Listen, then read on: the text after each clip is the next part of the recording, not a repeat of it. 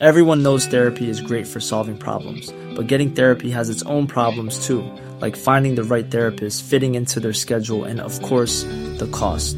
Well, BetterHelp can solve those problems. It's totally online and built around your schedule. It's surprisingly affordable too. Connect with a credentialed therapist by phone, video, or online chat, all from the comfort of your home. Visit BetterHelp.com to learn more and save 10% on your first month. That's BetterHelp, H-E-L-P. Do you know a student getting ready to go to college? Or are you looking at going back to school yourself?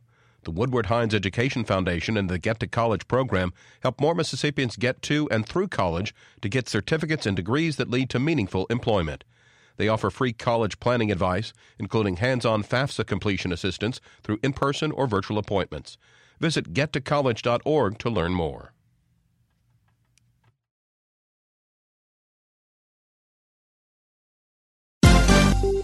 This is MPB News.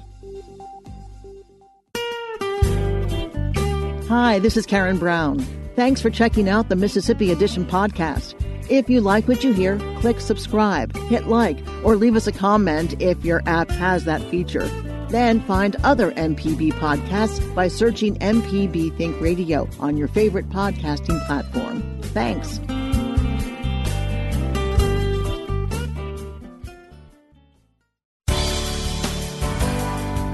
Good morning. It's 8:30 on Tuesday, April 28th. I'm Karen Brown, and this is Mississippi Edition on MPB Think Radio. On today's show, Mississippi businesses reopen after 3 weeks of shelter in place. The governor hopes this step can begin to boost the state's economy. And legislative leaders set a date for the session to resume. Plus, so that's where we stand at this time. No benefit, possibly harmful in these patients. What the science community has learned about COVID treatments and antibodies.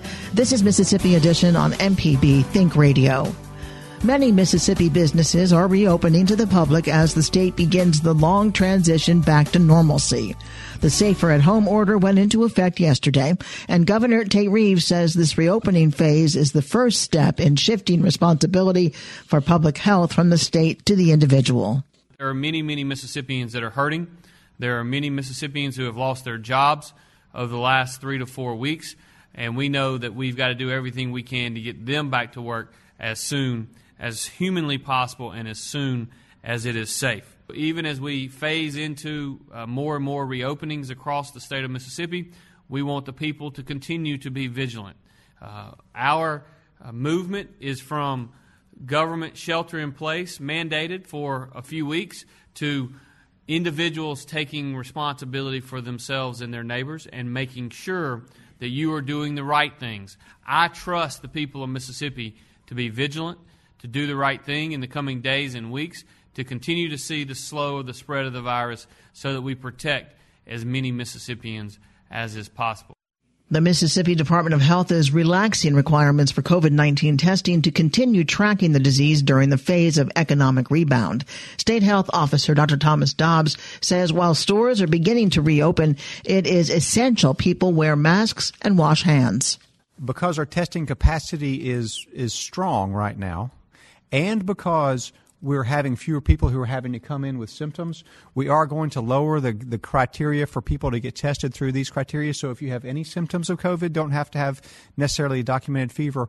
Or if you think you might have been exposed, please register for the drive-through clinics if, in fact, you're in those areas and want to get tested.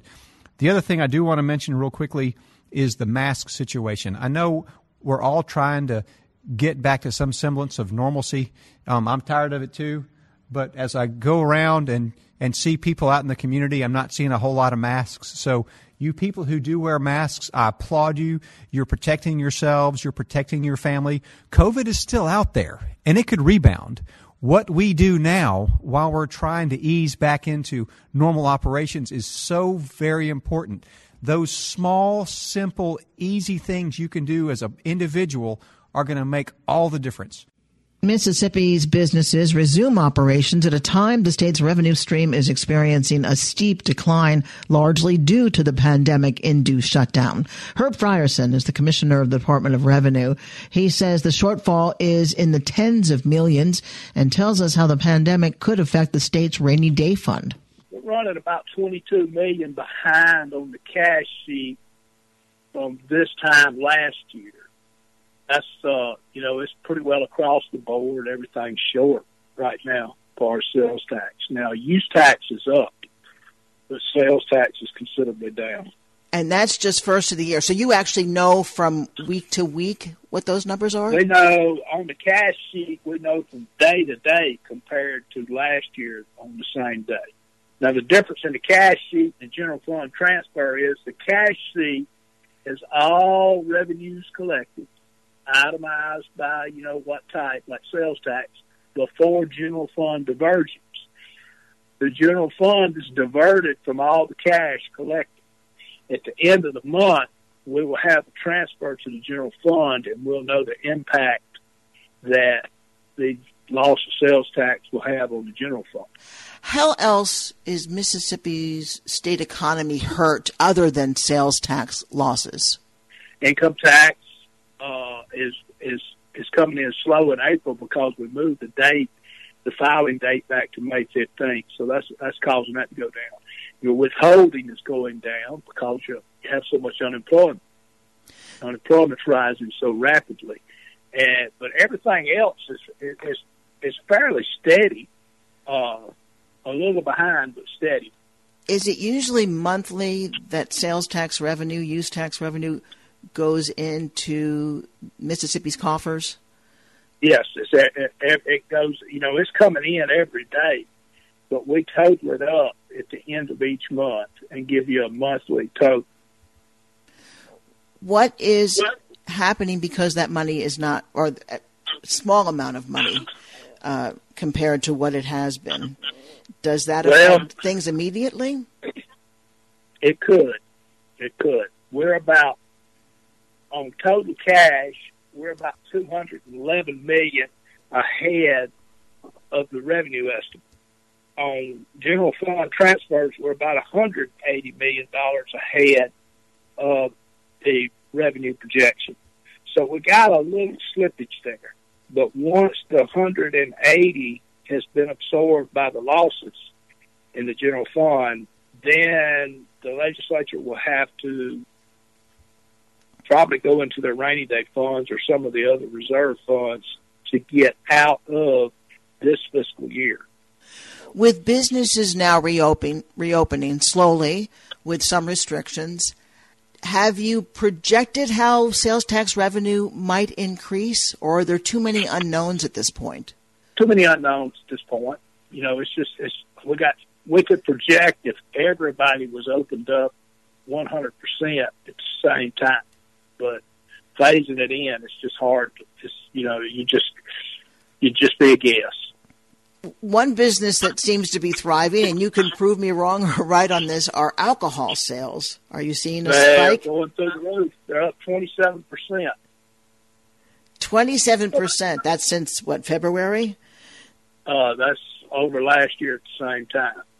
We're selling more wine and spirits right now than we were during the Christmas New Year's holiday.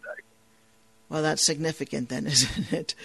Herb Frierson is the Commissioner of Revenue for the state of Mississippi. Commissioner Frierson, thank you so much for being with us. All right, thank you. The Mississippi Department of Health is continuing its aggressive testing strategy this week through additional one-day collection sites. 2 sites will be available tomorrow, one in Pike County at the Pike County Health Department in Macomb, the other in Leake County at the Carthage Coliseum. Anyone experiencing symptoms related to COVID-19 and feels they should be tested must first go through a free screening from a UMMC clinician through the C Spire Health UMMC Triage app. To stay up to date with the latest coronavirus news in Mississippi, visit mpbonline.org/coronavirus. Coming up, legislative leaders set a date for the session to resume. This is Mississippi Edition on MPB Think Radio.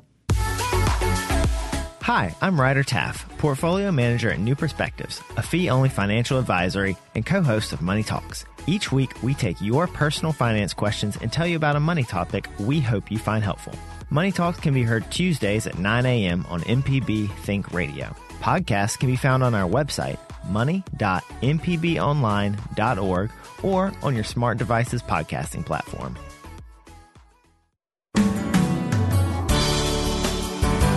This is Mississippi Edition on MPB Think Radio. I'm Karen Brown. After an unplanned 9-week recess, the Mississippi Legislature is set to resume next month. Lieutenant Governor Delbert Hosemann and Speaker Philip Gunn announced yesterday the legislative bodies will reconvene on May 18th and are working on protocols to prioritize the health and safety of those in the building. During Monday's Stennis Capitol Press Forum, Hosemann indicated members of the Senate will begin conducting committee hearings prior to restart, and he plans to make sure the state is not faced with another PPE challenge. One thing in my conversations with Dr. Thomas Dodds, I indicated to him that we did not want to face this PPE issue again. I met with members of the Army, National Guard, Army, and General Boyles and his group. We believe we have found a place in Camp Shelby that is climate controlled. It's Dr. Dobbs' recommendation that we purchase 31 days of PPE for the state and maintain that in an ongoing basis.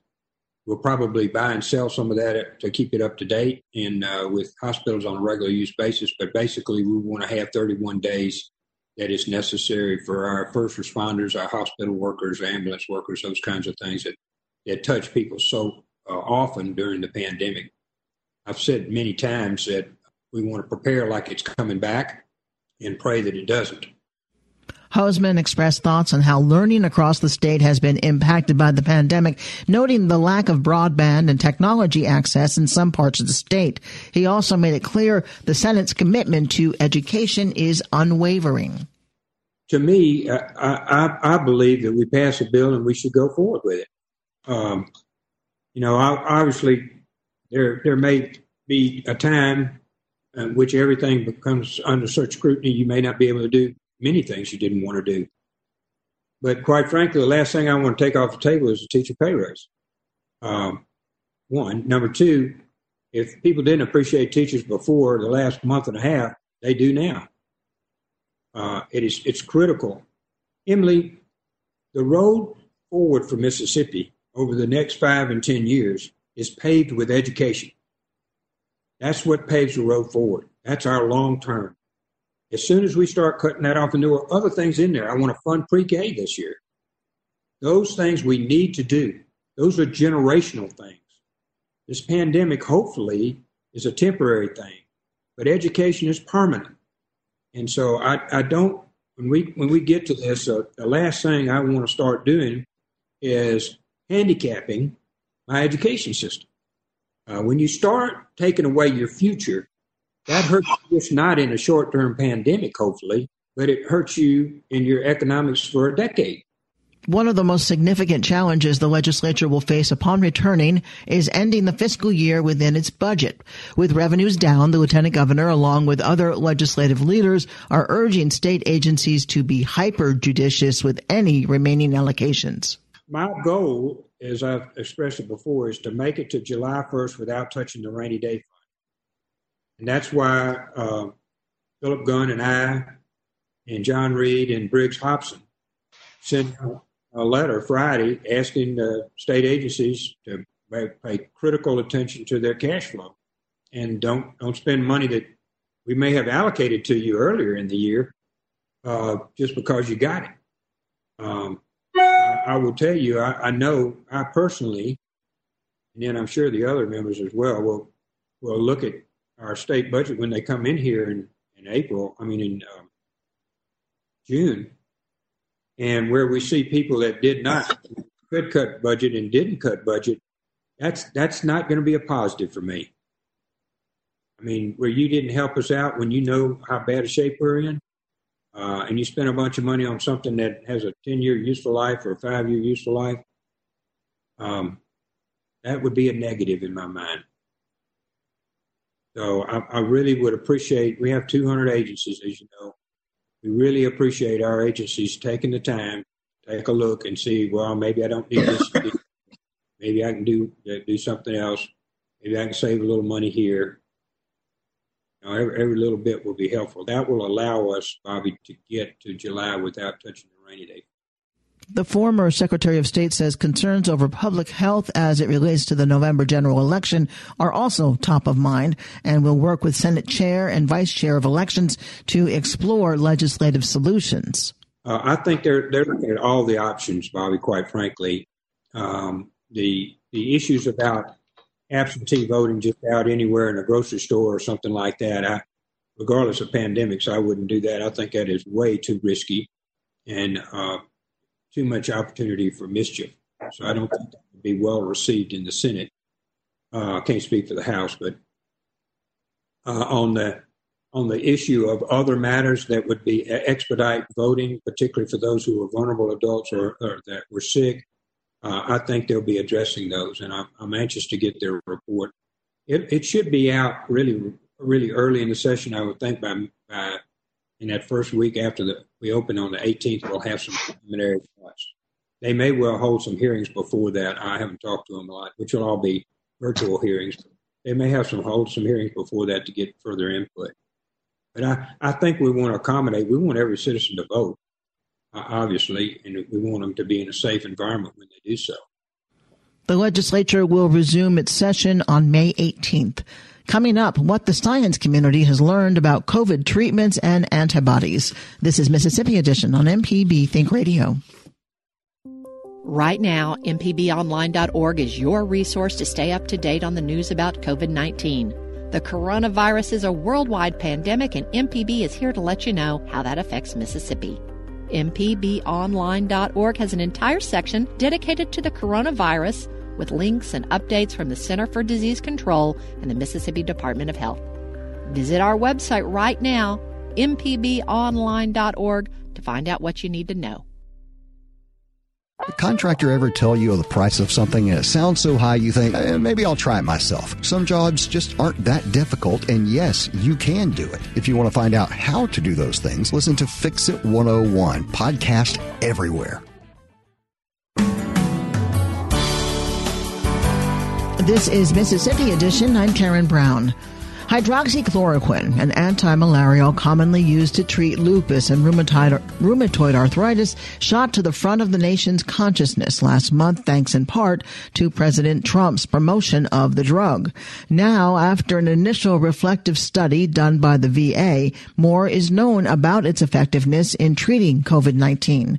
Dr. Vikas Majithia is a rheumatologist with the University of Mississippi Medical Center. He discusses the results of the study and the latest scientific findings with our Michael Guidry.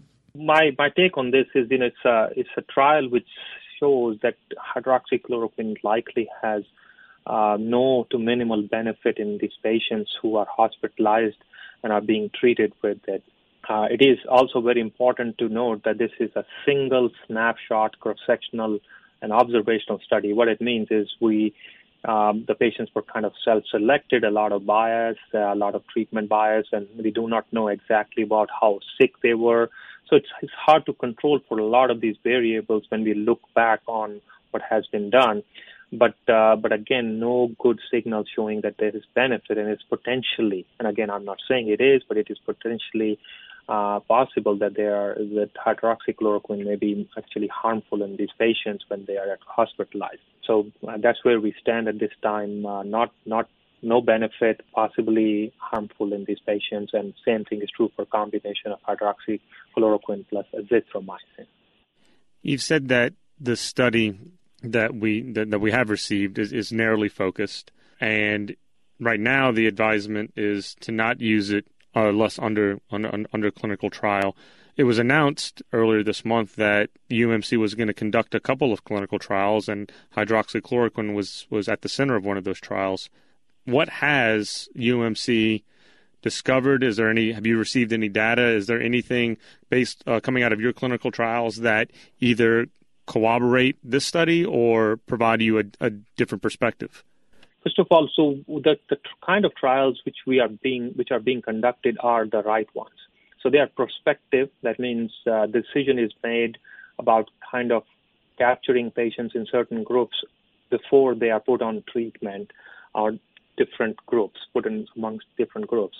And they are also randomized. That means we can decrease the chances of error, as well as they're controlled by placebo in most cases. So we are getting a lot of those trials off the ground and up running, which will give us a lot better idea than the trial I just discussed about whether hydroxychloroquine truly is effective in treatment of COVID-19.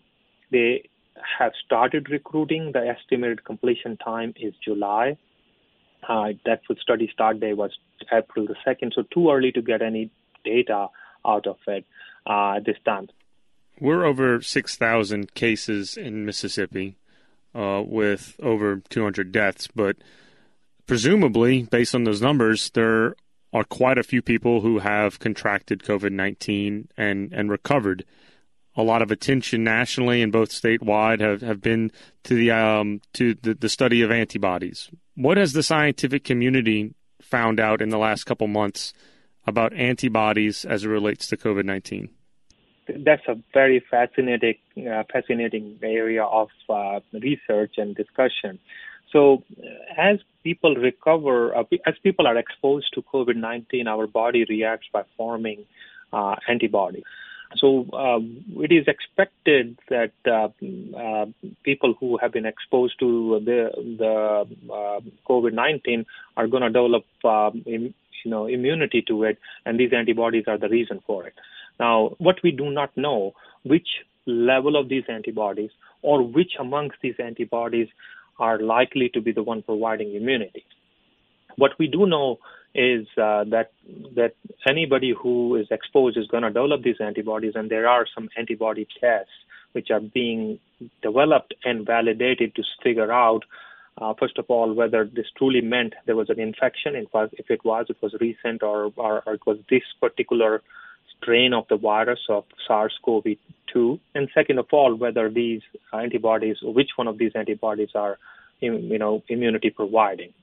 So if you look at New York, a huge number of these patients had infection. But it was also found that we think that the asymptomatic or a mild symptom COVID-19 is quite common. So in New York, they collected blood from 3,000 individual random folks, and these folks had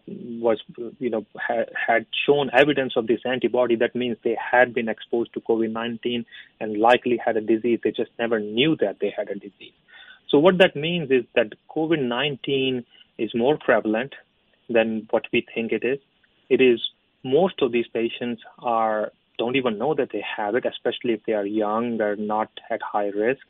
And we might have an opportunity to study them more, to kind of use that information in guiding how do we open our states, how do we get everybody back on their feet, and also provide a better information to general public about this epidemic.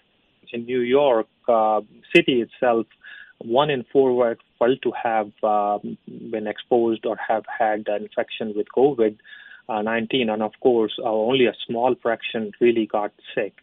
It's kind of fascinating. Not only, this antibody research doesn't just go towards understanding how to combat the virus, but also gives us a clearer picture on how potentially vastly spread the virus was, and gives us insight on how many people might have shown very little symptoms or no symptoms at all. It clearly shows that the virus is much more widespread and probably was here before March, and most people are asymptomatic. So it's kind of interpreting it. My take is that this virus is highly infectious. It's communicable more than what we thought it was, and it is not as deadly as we think so far. But that does not mean that we should start feeling comfortable with it, because it's no matter what. It is so much more deadlier than common cold, flu, where maybe close to 10 times that. But also picks and chooses the vulnerable population so much more. And so that's what my take is on this information. At UMC, we have 2 biobank studies open, and that is where we are collecting samples on patients who have been affected by COVID-19. And so I think it would be interesting and hopefully helpful to your listeners and who have had COVID-19 to consider donating their sample to figure all this out better. Dr. Vikas Majithia is a rheumatologist with UMMC. Dr. Majithia, thank you again so much. I appreciate that. This has been Mississippi Edition on MPB Think Radio. Thanks for listening to the Mississippi Edition podcast from MPB News and MPB Think Radio. Don't forget to subscribe if you haven't already, and if your app lets you, leave a comment or review. We really do appreciate it. Remember, you can always get in touch with MPB News on Facebook and Twitter, and fresh episodes of the podcast are posted every weekday morning. I'm Karen Brown. Thanks for listening. This is Mississippi Edition from MPB Think Radio.